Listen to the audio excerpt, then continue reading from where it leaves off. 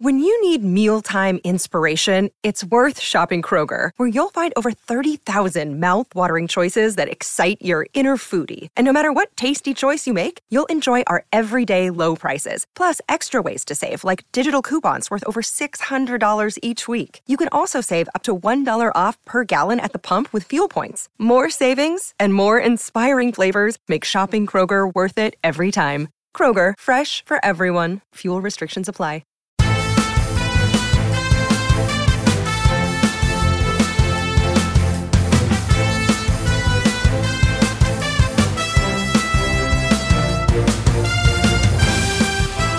Welcome to Off the Post, Postmedia's hockey podcast. I'm Paul Chapman, joined by national hockey writer, puck expert, expert on booing and all other things hockey, Mike Trakos. How are you doing?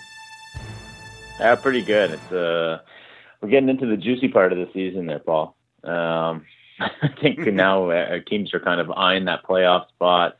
We're looking ahead to the trade deadline, and I think fans, like you mentioned, in Toronto are getting a little bit restless. And it's an interesting time, not just for the Leafs, but I think for a lot of the Canadian teams. So a lot to talk about today, hopefully. Yeah, absolutely. You know, we hear a lot about that. You go back to U.S. Thanksgiving and everyone says, oh, well, that's where you really know what you are. But I find you're right. Like, this is the part of the season. It's post-Christmas. It's kind of around the All-Star game, where people are really saying, look, we either have a real shot to win this or we need a lot of help. And plus, the game evolves every year, regardless of sort of how people are constructing their teams and what the trends are and how things are working. I know you've had your eye on the type of player that is so desired as we're going to start to talk about trades here. Where do you see this going in the NHL? Who are the guys who are hottest on the market, and which guys are going to be the ones attracting the most attention?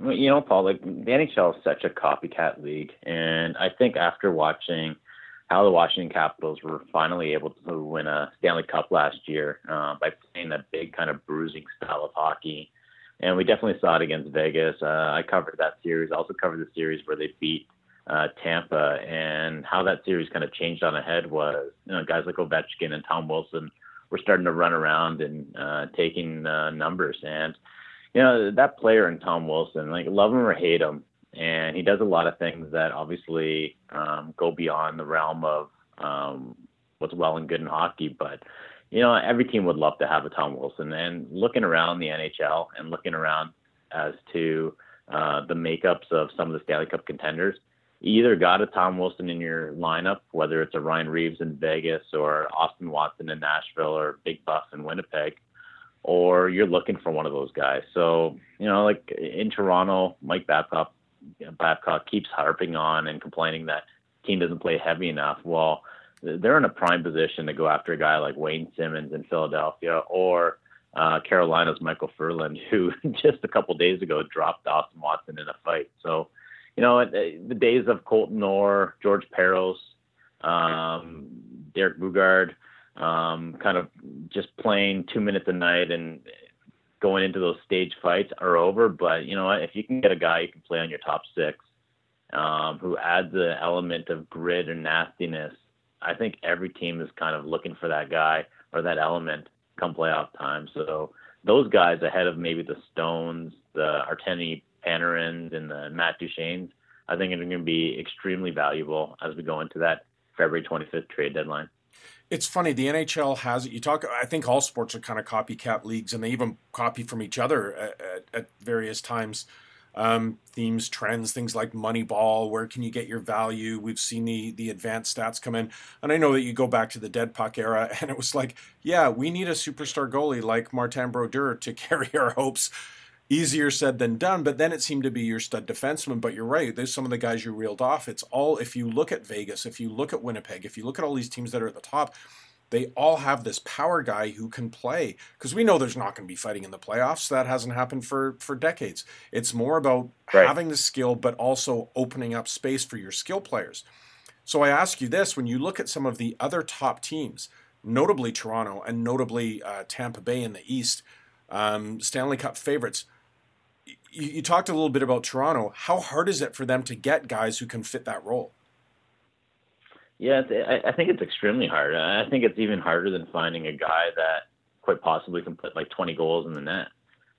Because it's just not a matter of finding a big lug that is going to scare the other team. Like, we're past that time. Like you said, like, I think the game has evolved to the point where you've got to come at it with some skill, with some speed as well. And when you look at Tom Wilson, he's a first round pick. Austin Watson, I believe, was a first round pick as well. Like, these guys spent their entire junior career putting the puck in the net, and not just striking fear in the opposition with their fist and with their body checks, but with the ability to play offensively. So, it's real hard to find that kind of blend that you're just going to throw one of these guys onto your top line or second line, because, a lot of cases you're disrupting what has been working all year. So it is a bit of a gamble, and you have to find that right element. But like when you're talking about a guy like Wayne Simmons, like the guy, this is a player who scored 15 goals, who has made a career at playing on the power play. And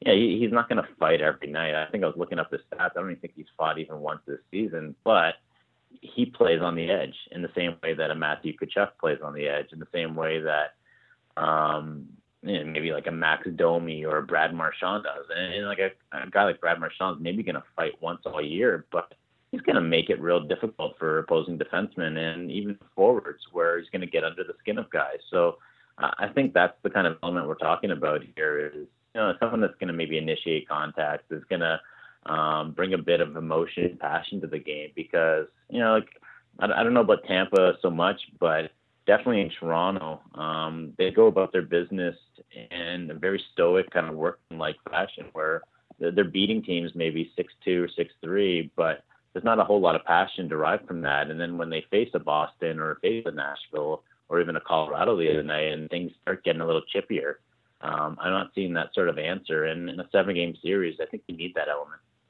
Sometimes you'll see a coach who goes counter to that copycat trend and say, well, you know what? You're going to try and push us around. We'll just beat you on the power play. Is that an alternative for teams out there? Yeah, Mike Babcock in Detroit, that was their MO for years, right? Like, I know they had the Bob Proberts back in the day, and they had Drapers and McCarty, but a lot of times, the Red Wings refused to get that big enforcer, at least in the last decade or so. So maybe we'll see that, and maybe we'll see that out of Tampa, because if you want to go run around and take penalties, well, a team like the Lightning can definitely burn you with their power play and with the personnel that they have up front. And the Leafs are the same way. It's just a matter of, games get called a little tighter, I think, in the playoffs, and those power play opportunities are fewer and far between. And I don't have to remind a Canucks fan out there of what happened when they faced the Bruins in that Stanley Cup final, where a guy like Marchand ended up being kind of a game changer, a series changer in that one, in the sense that I don't think Vancouver had an answer for him. No, and it wasn't that was a team ethos. You're right, going back then, and I think the Canucks are still suffering trauma with the reaction to the Elias Pettersson incidents that have happened, 2 of them this year, and the thirst for blood from Mike Matheson with the Panthers. But I ask you, Mike, as we're going to start to look now at the trade deadline coming up, if you have one of those guys that you feel you can move, and Simmons is certainly one of those guys that seems to be mentioned daily. I even saw a Philly writer got suckered into a Photoshop tweet the other day and suggested that TSN had reported a deal had been done. Can you get a team to overpay? Like, if these guys are so desired, and a team like Toronto or like Tampa or one of those other teams in the West feels they need to add a heavier skill player, can you ask for the moon and get it? I think so, just because, like, when you look at some of the top names that are out there, whether it's, like I said, if Columbus, I don't know if Columbus is even going to part ways with their Artemi Panarin, but there seems to be an overabundance of skilled wingers available at this year's trade deadline. Like whether it's a Stone or, well, Duchesne's a center, but there seems to be an abundance of skilled forwards. Gustav Nyquist and Detroit is another guy where if you want a skilled guy, there's more than enough for everyone to kind of go away happy. But if you want to get a guy that is going to score you maybe from the trade deadline to the end of the season, maybe another 10 goals, but also create a lot of breathing room for the rest of the players. Well, there's only a handful of guys there, and really it's Simmons, and then it's Ferland, and then maybe it's a Kevin Hayes. And I don't even think Kevin Hayes belongs in the same category as those other two. So you might have to overpay for that. And talking around, there's a lot of teams. Like whether it's like you think Boston already has enough pieces there where they don't need to scare anyone else, but apparently Boston's at the top of the list in terms of wanting a guy like Simmons, and we know Toronto's looking for that element, and I think Pittsburgh's going to be also involved in that, especially after giving away Ryan Reeves last year and seeing Sidney Crosby take that hit from Matt Niskanen in that playoff series against Washington. So, yeah, I think a lot of teams are going to be overpaying for that, to borrow a word from Brian Burke, that pugnacity and that truculence that might be missing in their lineup. Man, he's made a living off words like that, too, that will follow him around. As a writer, I love it. Yeah, it's fantastic. I will say this. You wonder if Boston's MO is to, well, if I can get a Simmons, that means you don't get him. Yeah, that's a good point. And, obviously Boston is such a top-heavy team where a lot of their damage is coming from that top line. And if they can find a winger to play with David Krejci, obviously they're going to look for it. Last year they get Rick Nash, who, he doesn't play an edgy kind of game, but at least he gave him some size. And I think size is still something that teams still clamor over in the playoffs, because let's face it, Paul, like, the playoffs is a grind. Like what works in the regular season doesn't always work in the playoffs. And I know we are sort of evolving, and guys like Johnny Gaudreau are making their mark in the NHL, but come playoff time when that slashing call doesn't get called as much, and there's a little bit more hooking, a little bit more holding, and the front of the net becomes a bit of a war zone. You might need that element. And if you don't, like I said, if you don't have a Matthew Tkachuk or an Austin Watson to kind of create that breathing room for your guys, then you better go find it, because trust me, your star players are going to be more happy if you've got it. Well, I think you're right. When you talk about the grind of the playoffs, we know how much top defensive pairings get just absolutely worn down through a long playoff run. You imagine facing a big, heavy guy coming in, crashing the boards on you every time over 5-6 games. That it's more the cumulative effect than just a one-off, right? Oh, 100%. And I know I keep going back to Toronto just because that's the team I hear the most about, and it's almost impossible not to focus on the Leafs being in this market. Really, Mike, because the rest of us across the country haven't heard anything about the Leafs this season. I know. I do apologize, but like all last year, we kept hearing from Mike Babcock the reason why they had a Matt Martin and a Leo Komarov in the lineup was his quote was to keep the flies off. And then, he doesn't use them in the playoffs. And, Matthews and Nylander, they get nullified by Boston's big line and by their big defensemen. And now you're going into a playoffs again. And you're saying, well, how do you make sure that doesn't happen again? And like I said, you're not going to get an enforcer there to start cracking heads. But, if you can initiate the physicality and initiate the contact, then you might have a step on that team, and you might be able to kind of fight fire with fire. And it's just interesting. Like, Edmonton goes out and gets a Milan Lucic, and ultimately that proves to be the wrong move. But I think if you can find a Milan Lucic who can skate like he did when he first broke into the league and can still pop in some goals, that is possibly the most valuable player in today's NHL. Just because the league is getting smaller. So if you do have a big guy that can play with skill and speed, man, oh man, you've got an edge on the other team. Fantastic, Mike. So we'll end the first period there. We'll come back in the second period. We'll talk a little bit about prospects, some of the young, great players out there, especially looking back at the World Juniors. And then in our final segment, we will be talking about the Canadian teams and really who has the best shot at the Cup and restlessness, pressure from fans, all that kind of stuff. So stick with us. We'll be right back. How's it going? I'm Dave Breckenridge. I'm the host of 10-3, Postmedia's Canadian news podcast. In every episode, we take a deeper look at major stories happening in Canada, talking with journalists who are on the ground from newsrooms across the country. So once Off the Post has you up to date with the latest in the hockey world, be sure to subscribe. You can find us on Apple Podcasts or wherever you get your audio. That's 10-3, Canada's news covered. Welcome to the Off the Post podcast. This is our second period. Mike, so let's talk a little bit about the World Juniors. You were out here in BC for them. Obviously, first time Canada's ever hosted and not won a medal. Margins are really slim in that tournament because there's no room for error. You have one bad game, one bad goal can decide it all. I did want to ask you before we get into some specific players, through the broader lens of Canadian hockey, not that Finland is a real slouch of a nation in hockey. They've produced some great players over the years, but they've had some tremendous success over the last decade in terms of tournaments like the World Juniors. And certainly the Americans, you just see it where they are every year. They didn't win this year, but they got to the final. You look at their U.S. development program, they are producing top-end players year after year after year. Does Canada have to change its model at all when you look at that? Yeah, I don't know. That's a real good question, Paul. And I hesitate to say that Canada's got to really start navel gazing again, because it just seems like that's the knee-jerk reaction whenever we don't medal. And you know, it's only been a year since Canada did medal, and the year before that they finished second to the U.S. after losing in a shootout that possibly was the worst ending to like what was a fantastic game against the U.S. where Thomas Chabot and Charlie McAvoy were going against each other. But you know, like, let's face it, the gap has shrunk. It is shrinking. It's shrunk. Where some of the best players in the league now are calling every country their home. Like, you go through the standings and you've got Pasternak from the Czech Republic. You've got Mikko Rantanen from Finland.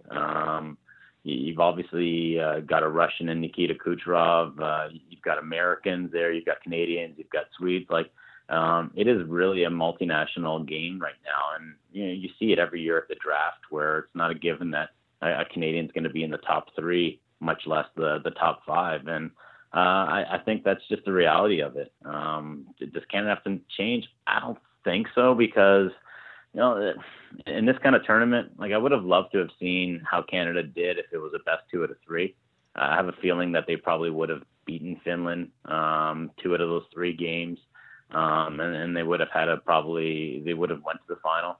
And I think the margins were so slim there where, if not for a broken stick against the Finns, or had they picked a different player in the shootout, maybe Canada does go to the final. Maybe they end up winning this thing, and the narrative is completely changed. And we're talking about how Canada, again, is the dominant country, and forget about those other countries because Canada is still top. But I think it's more interesting this way, to be honest. And I like the fact that now we're talking about Finland, a tiny country, is producing all these players. And you look at the NHL right now, and you know, the best goaltender is finished in Pekka Rinne, and like I said, Rantanen and Patrick Laine, and the Americans are going to have the number 1 overall pick in Jack Hughes this year. And I kind of like it, as disappointing as it was a tournament for Canadian fans. It probably is the best thing for the actual game.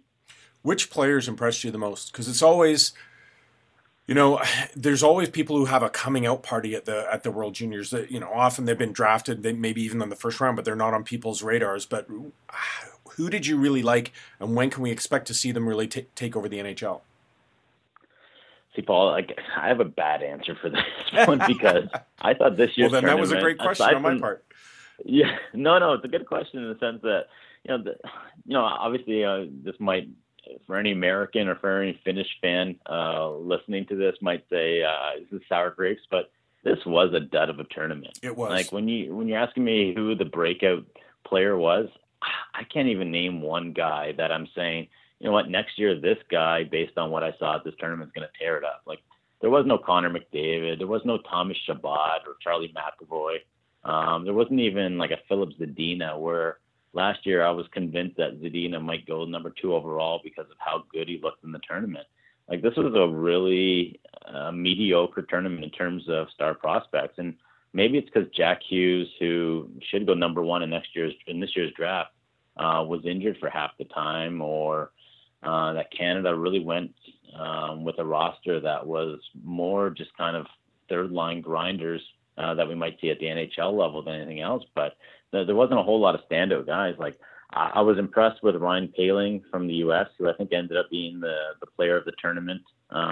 He's a Montreal draft pick, but, you know, even for him, like, what he's done at the collegiate level, he probably is going to project him to be a number 3 center. And another guy from Montreal, Alexander Romanov, who played defense for the Russians, he might have been the surprise of the tournament because here's a guy who was drafted in the second round, and there was a lot of criticism that the Canadians took him higher than they should have, but ended up showing me a lot. At the same time, it's not like I'm talking about the next Rasmus Dahlin or anyone like that. Like, I was kind of surprised that there wasn't sort of that breakout star this year, and that kind of went away, and talking to a lot of scouts saying the same thing, that no one really was able to kind of take it and run with it. Like, I remember talking to, I won't say who it was, but another former GM who was at the tournament, really kind of disappointed in how Quinn Hughes had played, and thinking, based on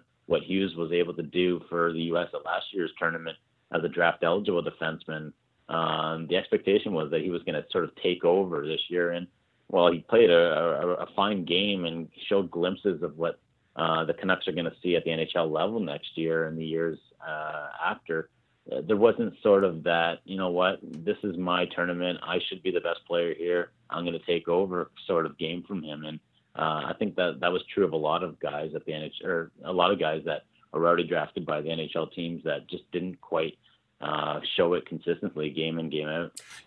That's a good point.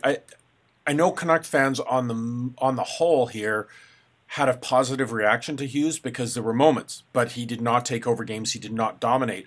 And in many ways, that's kind of like Pettersson was last year. There were a couple of highlights last year from Pettersson. He was not the best player on the Swedish team last year, but he had a couple moments that had Canuck fans going, wow, can you imagine if he could do that in the NHL? And shocker, he has this year. So it's funny. I guess maybe I'm going to do the get off my lawn impression here. It's more in this day and age of seeing a Twitter highlight rather than watching a whole game and go, wow, that guy was great. But there was you did not have that one guy put a team on his back and say, we're going to win this game. And these are supposed to be the best kids in the world. Yeah. And, to be fair, like, we're talking about a 2-week tournament, if that. So, you know what, if you have a couple of bad games or just sort of meh games, it doesn't really matter. Like, Mitch Marner didn't look good in his World Juniors, and there's a lot of NHLers that, like a Matthew Barzal, was basically invisible the year that he went to the World Juniors. And like you said, I covered twice, both times that Pettersson was there. And I remember talking to a scout. I was like, this is a guy that everyone's really excited about. Like, I'm not seeing it here. And he's like, well, you're seeing a snapshot of a guy. Like, this isn't the full season. You watch Elias Peterson during his season in the Swedish league, and you come away impressed by just the full scope of what he was doing as a player. But you plop him down into a best of best tournament where he's maybe playing in a different role with line mates that he hasn't seen before, and he has a couple of just iffy games, and you might come away just thinking, okay, this guy's not as good as all the hype's made out to be. So it can be a little deceiving, and some guys obviously have pumped up their profile because of the World Juniors, and some guys, maybe you come away less than impressed. So maybe that was the overall effect, that just no one was really in position to kind of grab it by the horns and really sort of take over the tournament, because, like I said, coming away from that, I was really unsure as to what this current crop of prospects looks like. And in my eyes, it didn't look anything special. So, Mike, we talked in the first segment about how the NHL can be a copycat league. Certainly a few years ago, it seemed like because of burning a year of the contract, GMs were really wary of putting a prospect in the lineup too soon. There was this thought that you had to give them ample time to be an impact player and almost overdevelop them, overcook them in either the minors or back in junior. But it seems now it's turned the other way, that you will get these players if they show at the World Juniors or, you know, wherever they were playing the year before, that they can be plunged into the lineup and have an impact. I know part of that is salary cap related as well, because you get a guy at a cheaper rate, but it seems to me like GMs who are traditionally super conservative are willing to give younger players more of a shot. Yeah, and I still think it's salary cap related there, Paul. I have to believe. I'm giving too much credit to them, right? Yeah.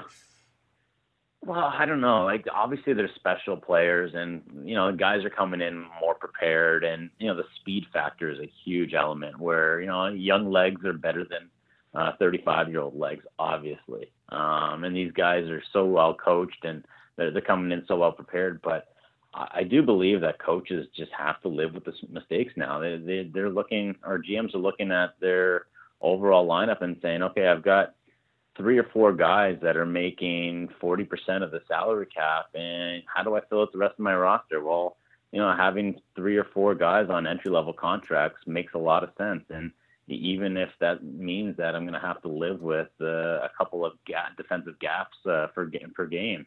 So I think it's one of those things, because it can't be that every single player is special or a generational player where he's able to step in as a 18-year-old and just sort of take over. I got to believe that the reason why Montreal is living with the mistakes of Jesperi Kotkaniemi is the fact that, it's either him or I got to go out and pay a guy $4 million to do a job slightly better than the young kid. So let's go with the young kid and hope for the best. And I think a lot of teams are kind of taking that same approach. Well, I might say that Jim Benning and Peter Chiarelli would say $4 million's cheap when you look at Milan Lucic and Louis Eriksson and what they've got back for those big veteran contracts, as you point out. We'll leave the second period there. We'll be back in the third period to talk a little bit about fans, booing, expectations, Canada's hopes, and more Leafs. How's it going? I'm Dave Breckenridge. I'm the host of 10-3, Postmedia's Canadian news podcast. In every episode, we take a deeper look at major stories happening in Canada, talking with journalists who are on the ground from newsrooms across the country. So once Off the Post has you up to date with the latest in the hockey world, be sure to subscribe. You can find us on Apple Podcasts or wherever you get your audio.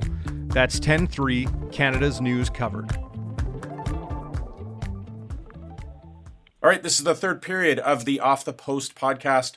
Mike, I know there was an incident just a day or so ago in Toronto where frustration with the Leafs defense, the expectations are huge in Toronto. You would think the fans are happy because it's the best team they've had in years, but I guess the expectation of actually competing for a cup rather than just getting in the playoffs means their defense is really under the microscope. Jake Gardiner was the subject of that. What is the mood in Toronto? Yeah, the mood is almost restlessness right now. I think they're, ever since the Leafs got John Tavares, and let's face it, that was the biggest free agent signing that I've seen, really, in my career covering sports.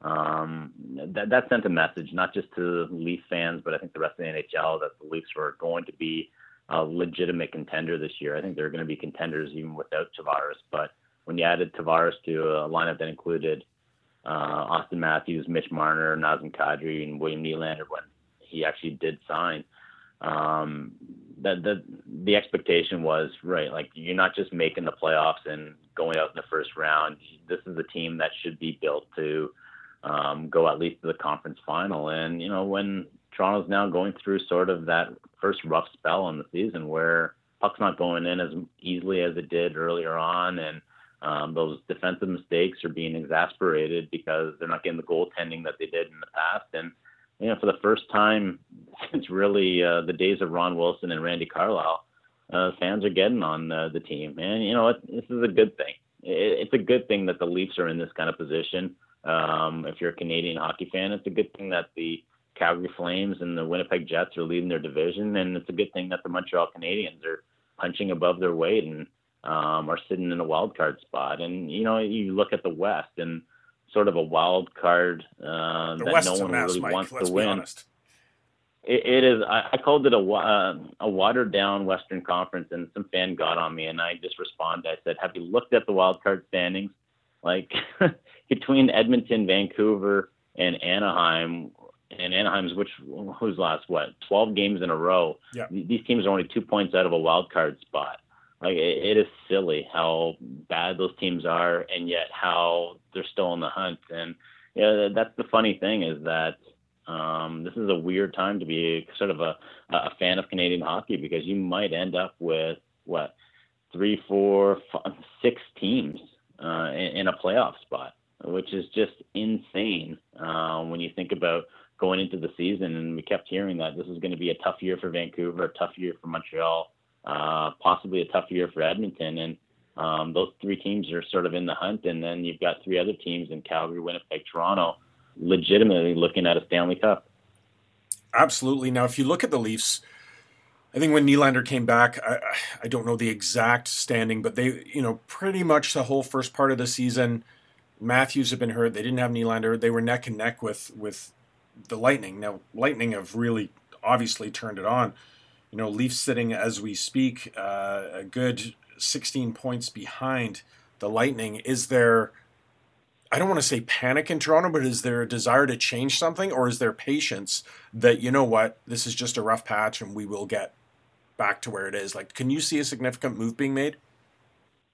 I think so. And I think you're going to see that regardless of if it was a 16-point lead that Tampa had or if it was down to like 4 points. I think everyone, whether you're just a cursory fan or you're actually studying the lineup, realizes that the defense as it's constructed still isn't good enough. And, the fact that Toronto and Boston are inevitably going to be facing each other in the first round, I think that's a foregone conclusion. And it's ridiculous to say that, like, coming at it in the middle of January, that we already know what the matchups are going to be.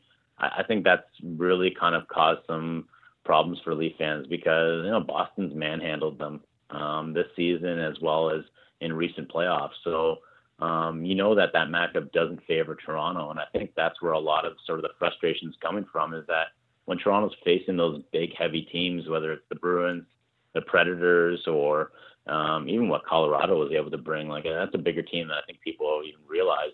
Toronto looked very small and didn't have that sort of pushback. And I think Leaf fans are now getting worried that this is going to be another one and done. And it can't be a one and done when you get John Tavares. There's no excuse for that. And suddenly the Mike Babcock is under the microscope, and Jake Gardiner and the rest of the defense is under the microscope. And, there's a lot of kind of worry. And it's similar to, I guess, what the Washington Capitals dealt with for years and what Columbus is kind of going through, where you have a great regular season, but then you go through a juggernaut in the first or second round of the playoffs. And ultimately, it's just kind of not what you did in the regular season. It's what you didn't do in the playoffs. And I think Toronto's sort of facing that. And if Winnipeg goes out in the first round or goes out to Nashville in the second round, I think Jets fans are going to go through the same sort of pain and same sort of criticism as to why isn't this team as good as it was in the playoffs.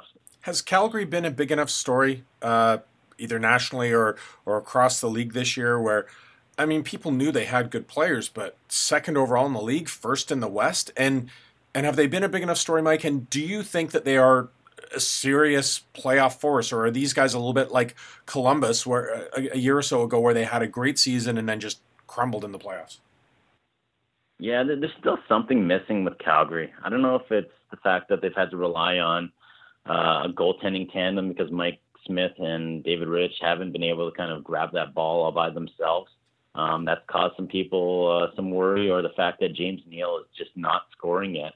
But, talking to a lot of people, it just seems like Calgary doesn't get the same respect, and yet they might actually have the easier path to the conference final or to the Stanley Cup final than any other Canadian team. Like, when you think that Toronto's got to go through Boston and Tampa Bay and possibly either Pittsburgh or Washington just to get to the final, compared to Calgary having to go through San Jose and maybe Vegas. That's an easier match, I think, if you're the Flames. And yet, something about that team, I don't know, they're missing something. I just don't know what it is yet because they are playing great hockey. And you're right, it's not a big enough story that the Flames are sort of the best team in the West right now, better than Winnipeg. I know, like, the Hockey News before the season started predicted that the Flames would win the Pacific, and I thought that was way, way too generous for the Flames based on what I was seeing and just the amount of offseason moves that they made. But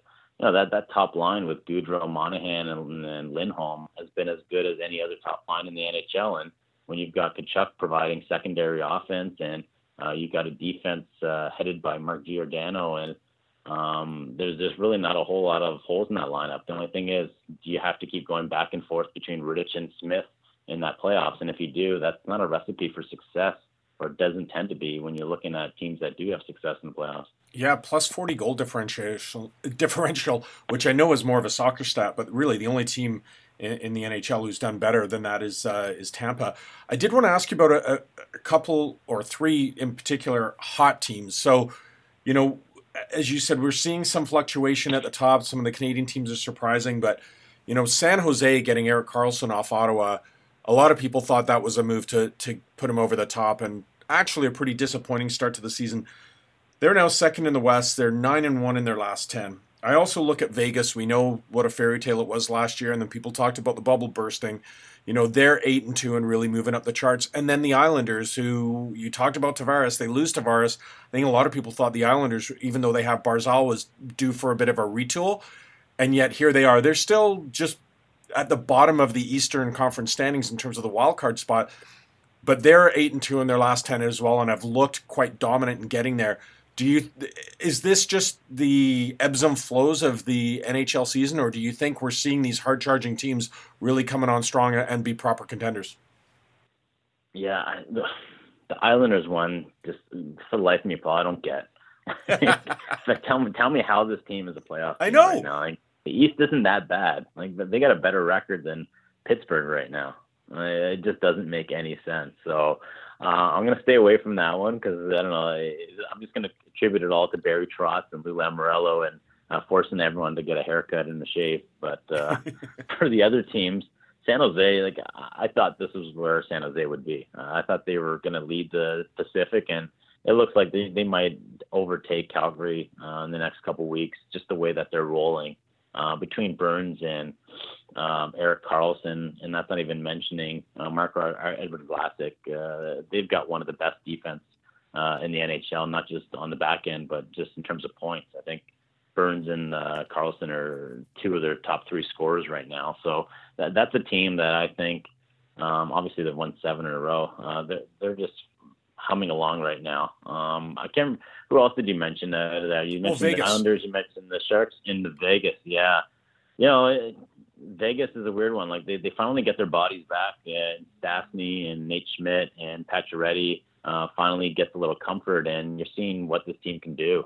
Obviously, Marc-Andre Fleury back there has been just such a rock, and maybe he's playing a little too many games this season, but that's a team that I was really worried about in terms of, was the honeymoon, that first year sort of mirage, was it going to be a mirage, or was Vegas going to be able to answer back in 2 years in a row? And this looks like it's a legit team. If they're going to have to go against San Jose in the first round, that's going to be a tough opponent. But yeah, it really is interesting to see kind of, now that we're just past the midway mark, we're seeing some of these teams that were real big disappointments, and Pittsburgh was another one, really find their rhythm and finally get into kind of a solid playoff spot. Yeah, it was great stuff, Mike. I know we got to let you go here. I know the All-Star game is kind of coming up on your radar here. Now, we can have a debate in next week's podcast about formats for the All-Star game, whether we should care or not. But what intrigues me about that is you have a lot of hockey's movers and shakers there, and they're not worried about league games at the time or dealing with all the other issues they deal with day to day. Do you think there's a bit of a recipe to see some actual league stuff happen, whether it's trades or other stuff happening next week? Yeah, that's a good question. I think there's going to be a huge need to kind of get a jump on things before that February 25th deadline, especially with, there's a lot of teams that are still debating, do you re-sign a Mark Stone or a Matt Duchene, or does Vancouver go and re-sign Alex Edler? Or if not, does that mean that you have to move these guys? And same thing with, I guess, Columbus and Bobrovsky or Panarin. So, those questions have to be answered sooner rather than later. So, I do think if we don't see a trade at the All-Star game, we're definitely going to see maybe the first steps towards the trade. And it will be interesting to see. So there's a lot of names out there that we think are going to be at the trade deadline. But if those players re-sign, then, a lot of teams have to go to plan B or plan C. And it will be interesting to see what actually happens there. All right, we'll leave it there. We'll look forward to hearing your thoughts on that next week. I want to thank everyone for listening. You can download us at Apple Podcasts. Give us a rating. This is the Off the Post Media Hockey Podcast.